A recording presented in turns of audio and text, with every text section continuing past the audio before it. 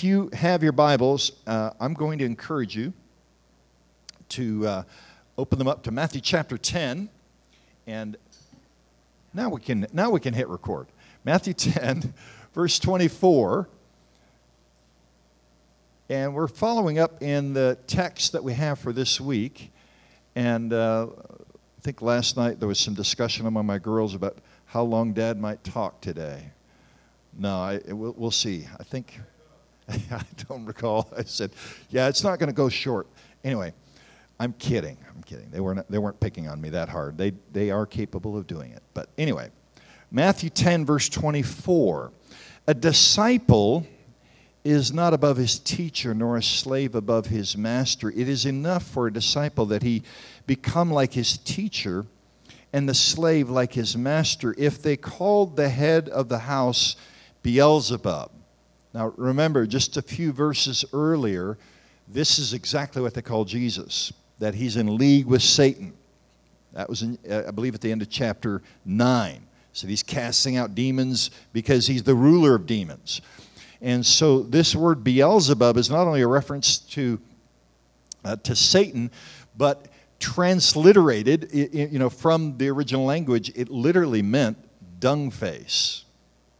Okay, it was rough. How much more will they malign the members of his household? Therefore, do not fear them. Now, I want you to notice 3 different times Jesus gives that exhortation in this text.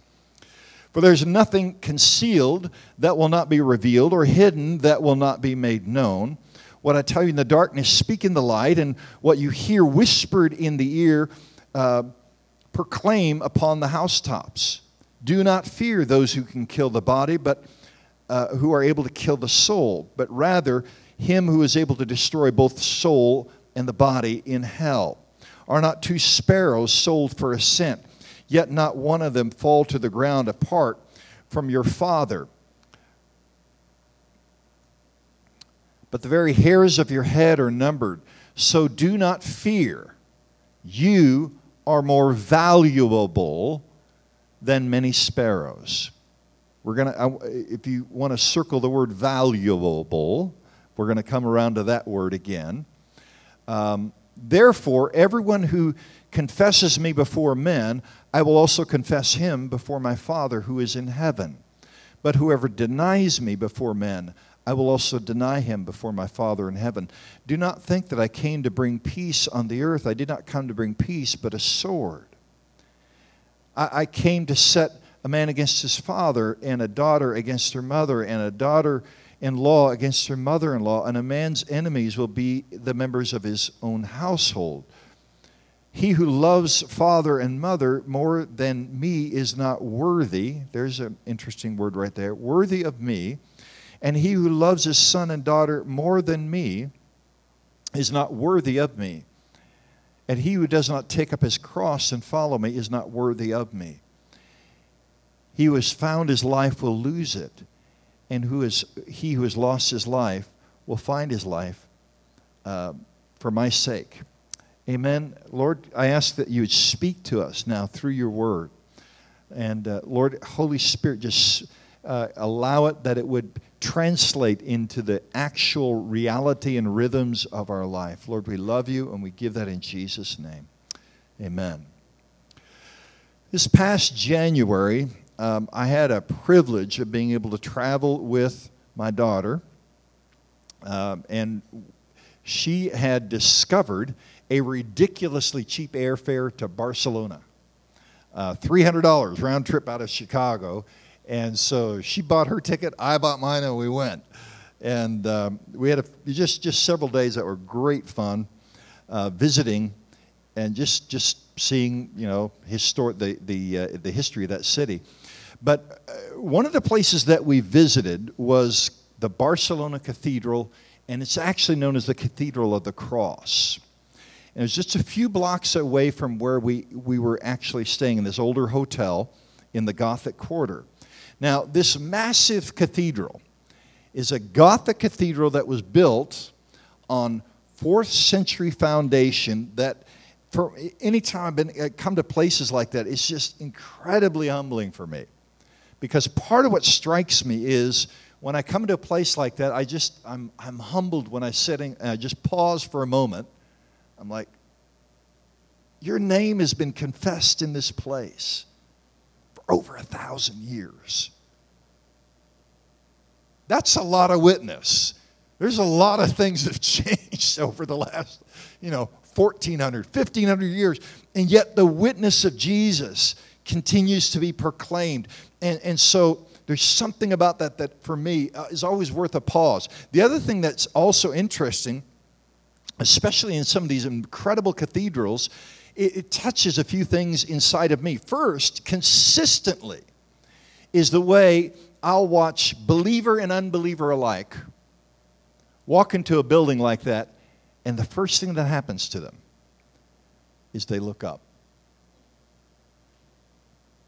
I mean, it doesn't matter. And a little bit later, we went to one of Denise and I's favorite places that we've ever been, to another cathedral in Barcelona, Sagrada Familia.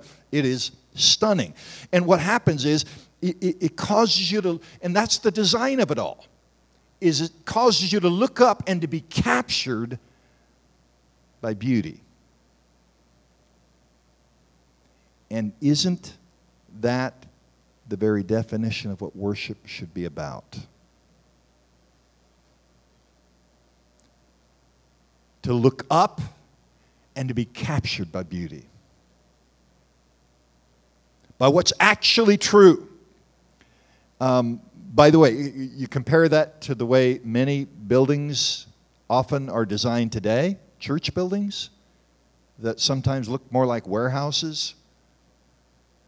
And, we have spotlights, but I'm just saying, when the attention is called to a platform, I think there's something worth noting, that the testimony of true worship should be that we're captured in awe and by beauty.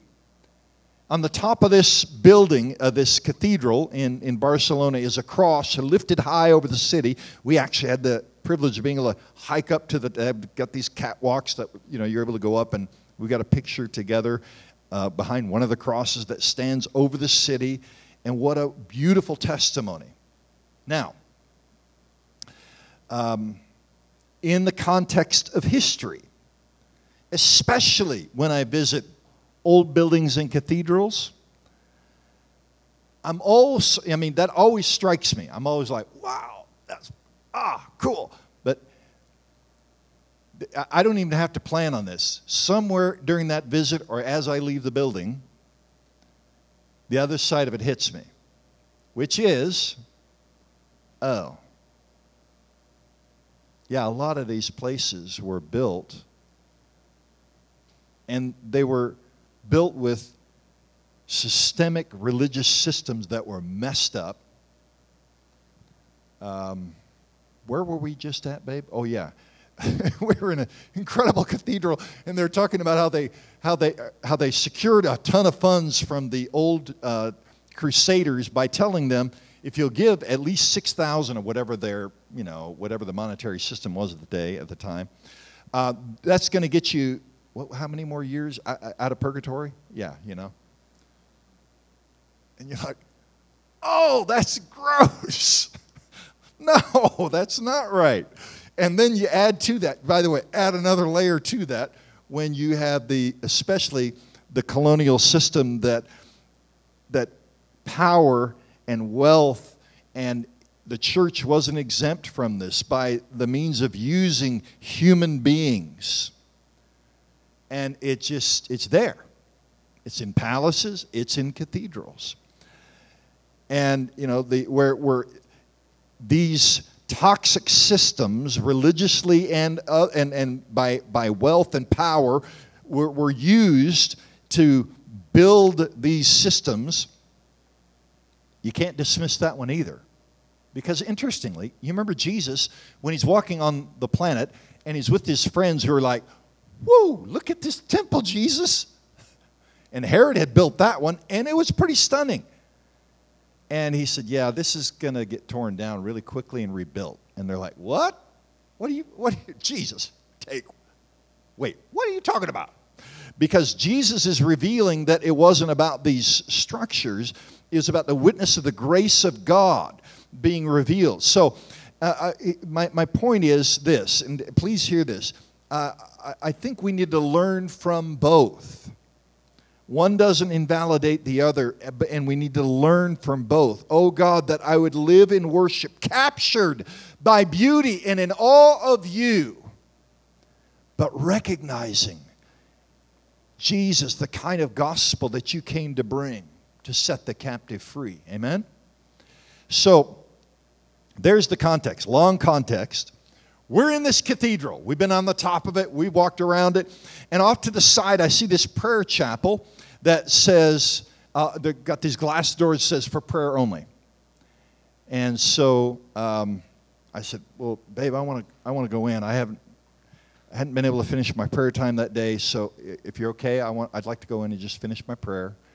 And so she came and sat with me and, sat with Dad while he quietly is rocking back and forth and whispering his prayers. And anyway, we got done, and I'm just trying to absorb and enjoy the atmosphere. And then I noticed something in this little prayer chapel that I have not seen in some other little prayer chapels. There were these 4 wooden, it might have been more than 4. But anyway, these confessional booths that were around the prayer chapel. Here's what was different for it. There were priests in them about my age, older guys. And I was like, ooh, we came during confessional, and I wasn't aware. Interesting. Now, usually I see these things empty, and I'm thinking back about my childhood when my brother and I used to walk down the block, and we would circle around the Catholic Church and go into it, and we'd sneak into the confessional, and the priest was never there. Thankfully, we didn't get in trouble for that. We got in trouble for other things, but we just had no context or respect at all for that structure. Because in our structure, we grew up in the Reformed church that said, these guys are all off base. You don't have to go to a confessional.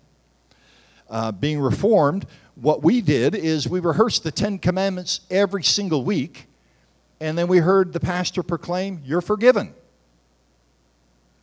Blanket confession, blanket forgiveness. Who needs to go into a box and announce something to a priest and hear him say you're forgiven? In my later evangelical years, we emphasized the idea of a personal relationship with Christ, to the point that I had one man come up to me and say, what's the point of this church anyway? I said, well, if all you think about the gospel is that's just you and Jesus, but wait, that's not even how Jesus presented the gospel. He said it's a kingdom in which we proclaim God's rule and reign has come, and it will affect everything, how you relate to one another and the world around you. So before I go any farther, I want to clarify that I've come to the place of recognizing the weakness of both of those previous systems. Let me be really clear. No, I don't need a priest to tell me I'm forgiven. But I do need to confess my sin, my weakness, my failure. And you know what? It's good to hear someone say, you are forgiven. No, it is not just a personal experience with Jesus. The gospel is lived out loud in the lives of other people and those that I come into contact with. It's about living connected with God and others, loving God and loving my neighbor. And yes, I think there is something good about hearing that proclamation that you're forgiven. By the way, that should be the beginning point of any good Christian counseling. And Jesus, by the way, this is where I'm going with this. Jesus, in Matthew 10, is talking about a confessional that isn't locked inside of a little room.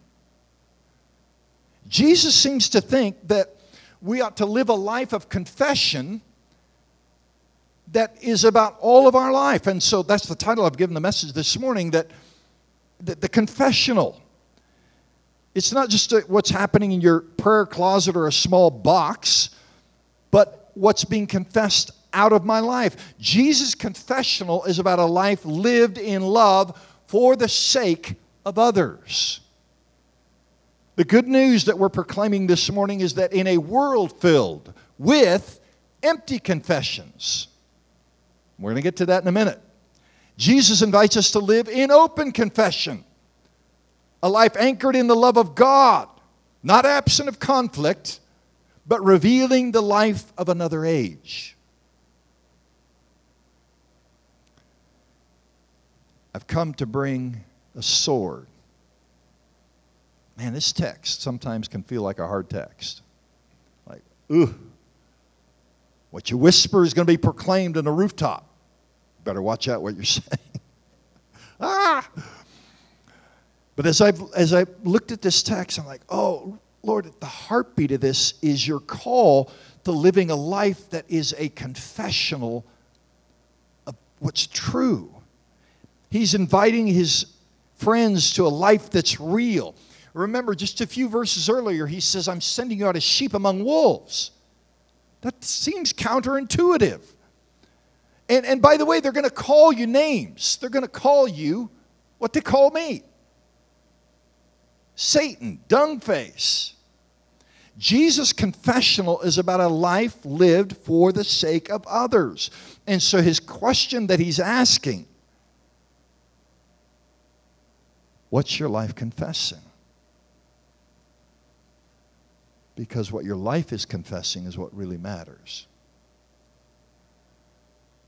Now, again, I want to say this, and I alluded to this a little bit ago, that we live in a world filled with confessions. I was thinking about this idea of confessional, going into the confessional.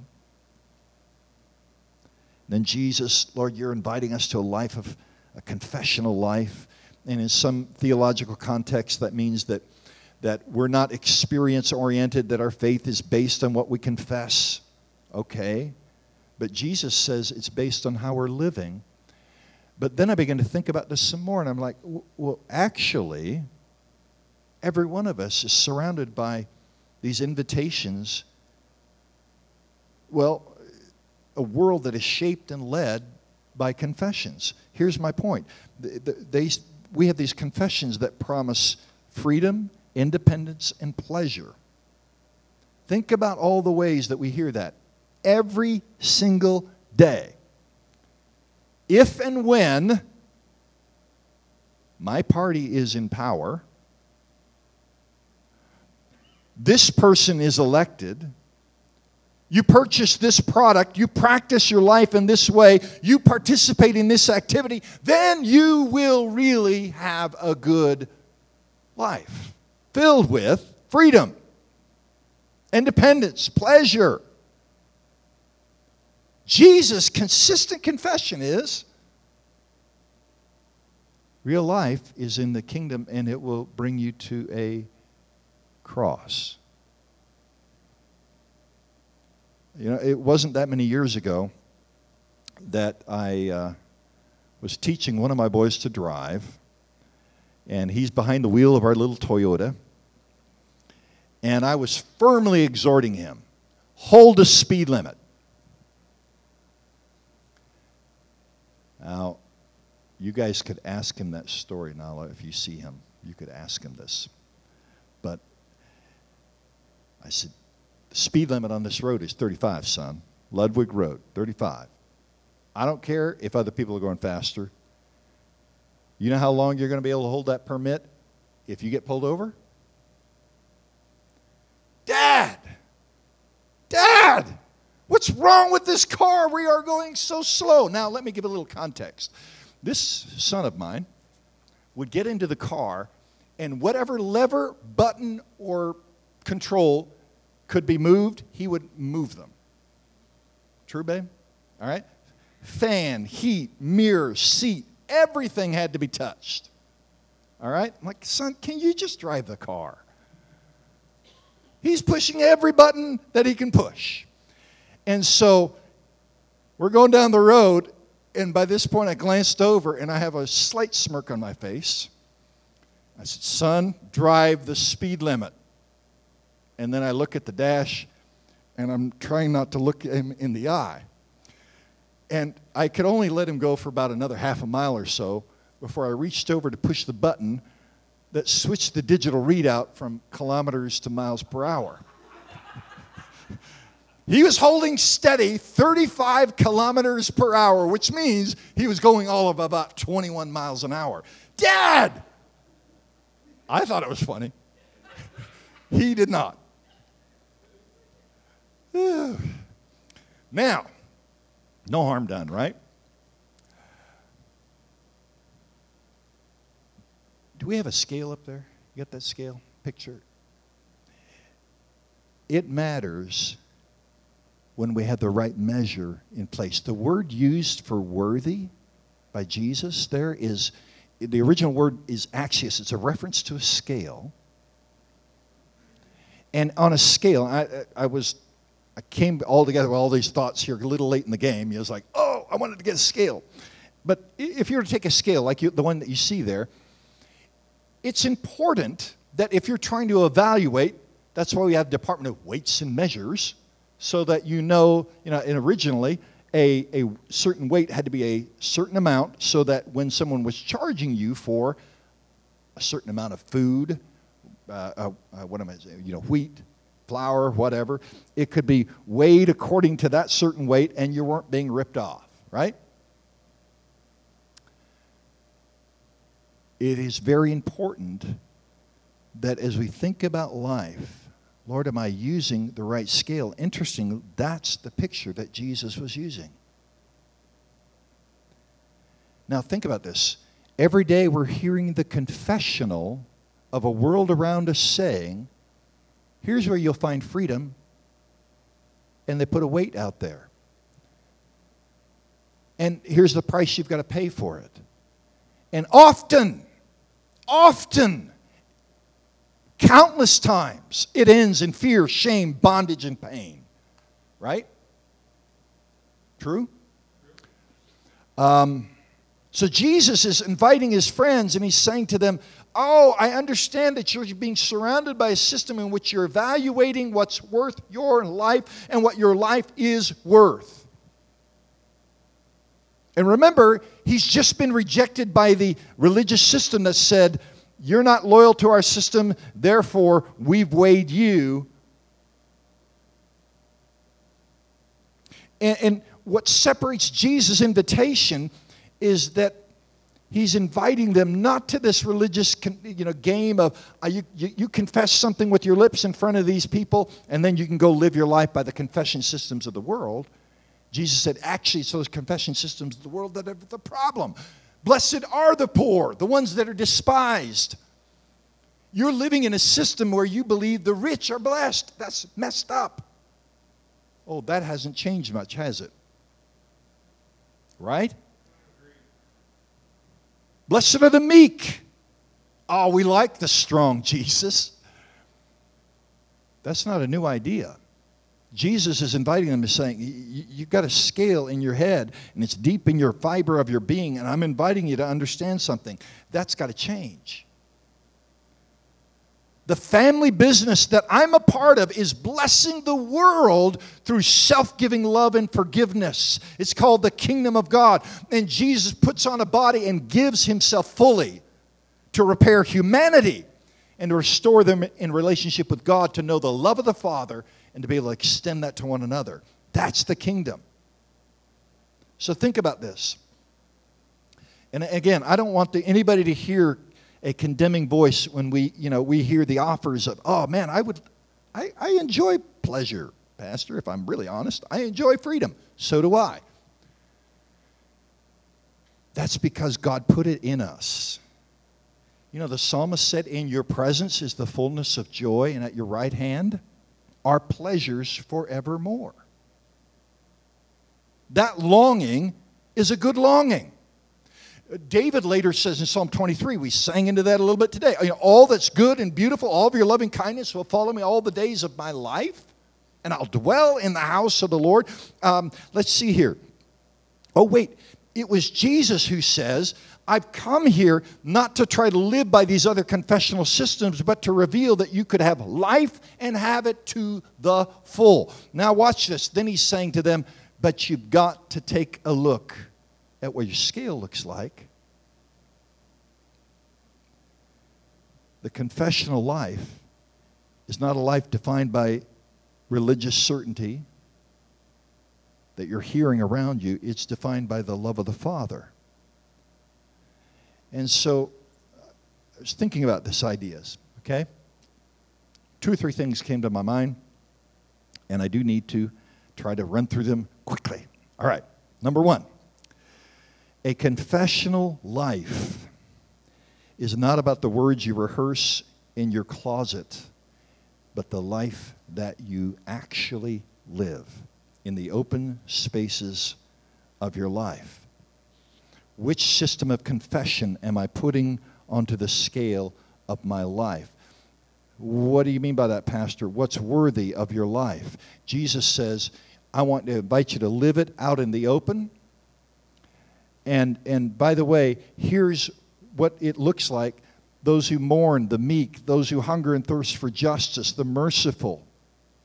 So the issues that ought to be driving your heart and weighing on the scale of your life are not the ones that you're hearing about in politics, party, or platform, but to care for the poor and to stand for justice is a life of confession. How do I know that? Well, God comes in the flesh and he lays down his life. And he never got involved in one of those other realms, but it affects all the other realms. He lays down his life and invites us to do the same. So confessional life is about the life we live. Number 2, we have to be honest about the fact that we've all heard voices, and probably a lot of those are wrong.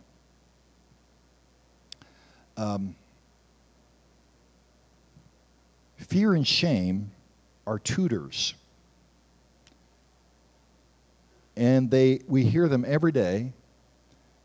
And fear and shame attempt to control the world.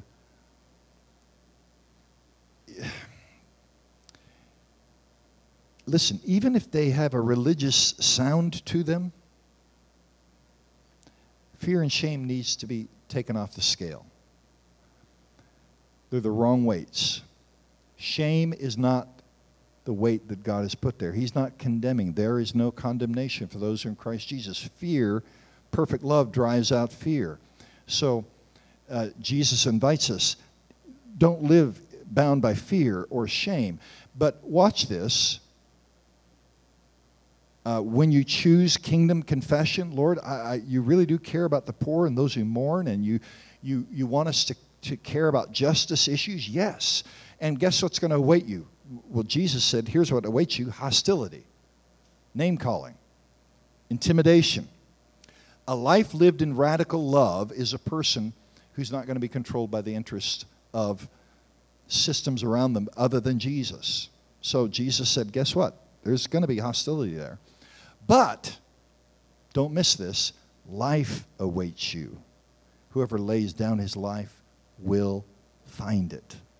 That word for life, again, I don't have time to develop this fully, but that word for life is the original word used, connected to the original word, but when God made man from dust, put them together, there's a man. And he breathes the breath of life into him. Jesus is saying that life, that God kind of life that gives life to the Spirit and animates who we are. Whoever lays down his life will find it, will find that God-breathed life. So many times I've heard the preaching of the cross sound a little bit like this. That we bear up under something difficult, that we're doing the hard thing for God, that we're crying, uncle, Jesus demands us, so I guess it's my cross. Beloved, the cross is what reveals self-giving love and forgiveness. It's the cross that defeated the schemes and the plans of hell. It's the cross that defeated death by death. It's the cross that the church, through the ages, has pointed to and said, Christ has died, Christ has risen, and he will come again, not in a distant future, but in our life, because it's Christ in me. That's the mystery. That God-breathed life to be present today in me. Beloved, we have to be honest about the fact that we've all heard them. We've all heard lousy voices. The ones connected to fear and shame, lousy tutors. Lay them to the side. Here's where the confessional of Jesus begins, by hearing the right voice. How do I hear that right voice? I memorize the right verses. Well, how about if we just begin with this point of confession?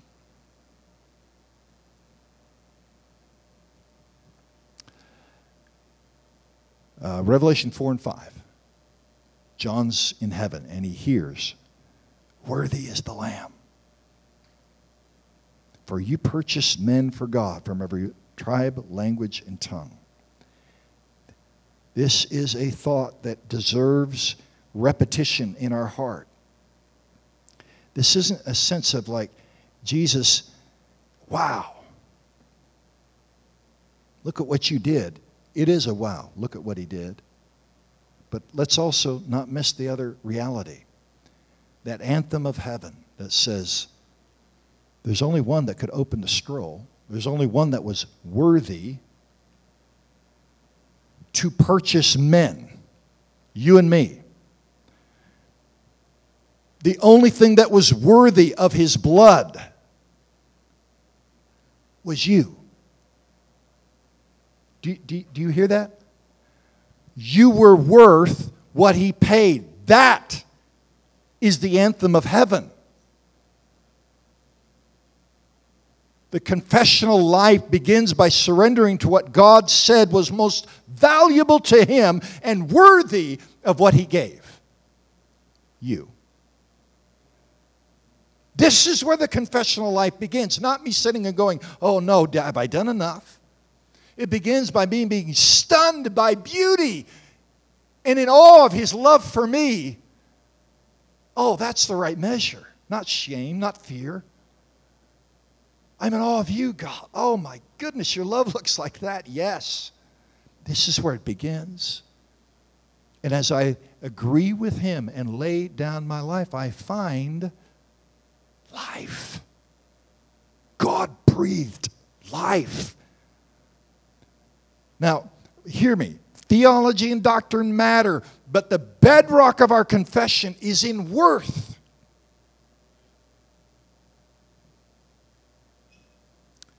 Jesus' confessional is about a life lived in love for the sake of others. And beloved, that is good news. I want to invite us this morning to close. It's a little bit of a lengthy prayer, and I think, did you get copies of those, Ange? Yeah, great. I had a copy of these. This is a prayer that was put together. And those of you on the call, if you want to just send me an email or something, I can email this to you pretty quickly and easily. I would love for you just to have a copy of this. Now, I don't pray this all the time. Went through a season where I prayed it almost every day. Sometimes I come back to praying it almost every day. It's an extended version of the Lord's Prayer. I think we've done it here before. But I want to encourage you to stand up with me. Brian Zahn's the one who kind of hammered this together. I've given some variations to it personally as I pray through it. But we're just going to go through this particular version of it. Okay, so if you want to read it from your piece of paper, or I think we might have it up on the screen. Ready? Let's pray this together. Our Father, Holy Father, Abba Father in the heavens, hallowed, holy, sacred be your name. From the rising of the sun to the going down of the same, the name of the Lord is to be praised. Great is the Lord, and greatly to be praised. Holy, holy, holy is the Lord God of hosts. The whole earth is full of your glory. Holy, holy, holy is the Lord God Almighty, who was and who is to come. Thy kingdom come, thy will be done on earth as it is in heaven. Thy government come, thy politics be done on earth as it is in heaven. Thy reign and rule come, thy plans and purposes be done on earth as it is in heaven. May we be in anticipation of the age to come. May we embody the reign of Christ here and now. Give us day by day our daily bread. Provide for the poor among us. As we seek first your kingdom and your justice, may all we need be provided for us. Forgive us our trespasses, as we forgive those who trespass against us. Forgive us our sins, as we forgive those who sin against us. Forgive us our debts, as we forgive our debtors. Transform us by the Holy Spirit into a forgiving community of forgiven sinners. Lead us not into trouble, trial, tribulation, or temptation. Be mindful of our frame. We are but dust. We can only take so much. Lead us out of the wilderness into the promised land that flows with milk and honey. Lead us out of the badlands into resurrection country. Deliver us from evil and the evil one. Save us from Satan, the accuser and adversary, so that no weapon formed against us will prosper, so that every tongue that rises in accusation you will condemn, so that every fiery dart of the wicked one is extinguished by the shield of faith, so that as we submit to you and resist the devil flees, so that as we draw near to Jesus, Christ is lifted up. His cross becomes for us the axis of love expressed in forgiveness that refounds the world. And the devil, who became the false ruler of the fallen world, is driven out from among us. For thine is the kingdom and the power and the glory forever and ever. Amen. Lord, as we come to this place of confession, by your invitation, Lord, we confess not only that Christ has died and Christ has risen, but Jesus, you said that as we take of this cup, as we participate in this meal together, we proclaim your life and your death. We proclaim the mystery of your love revealed to us and for us, and the mystery of our union together with you. So, Lord, we love you, and we receive it now in faith and in Jesus' name. Amen. So I'm going to invite you to come.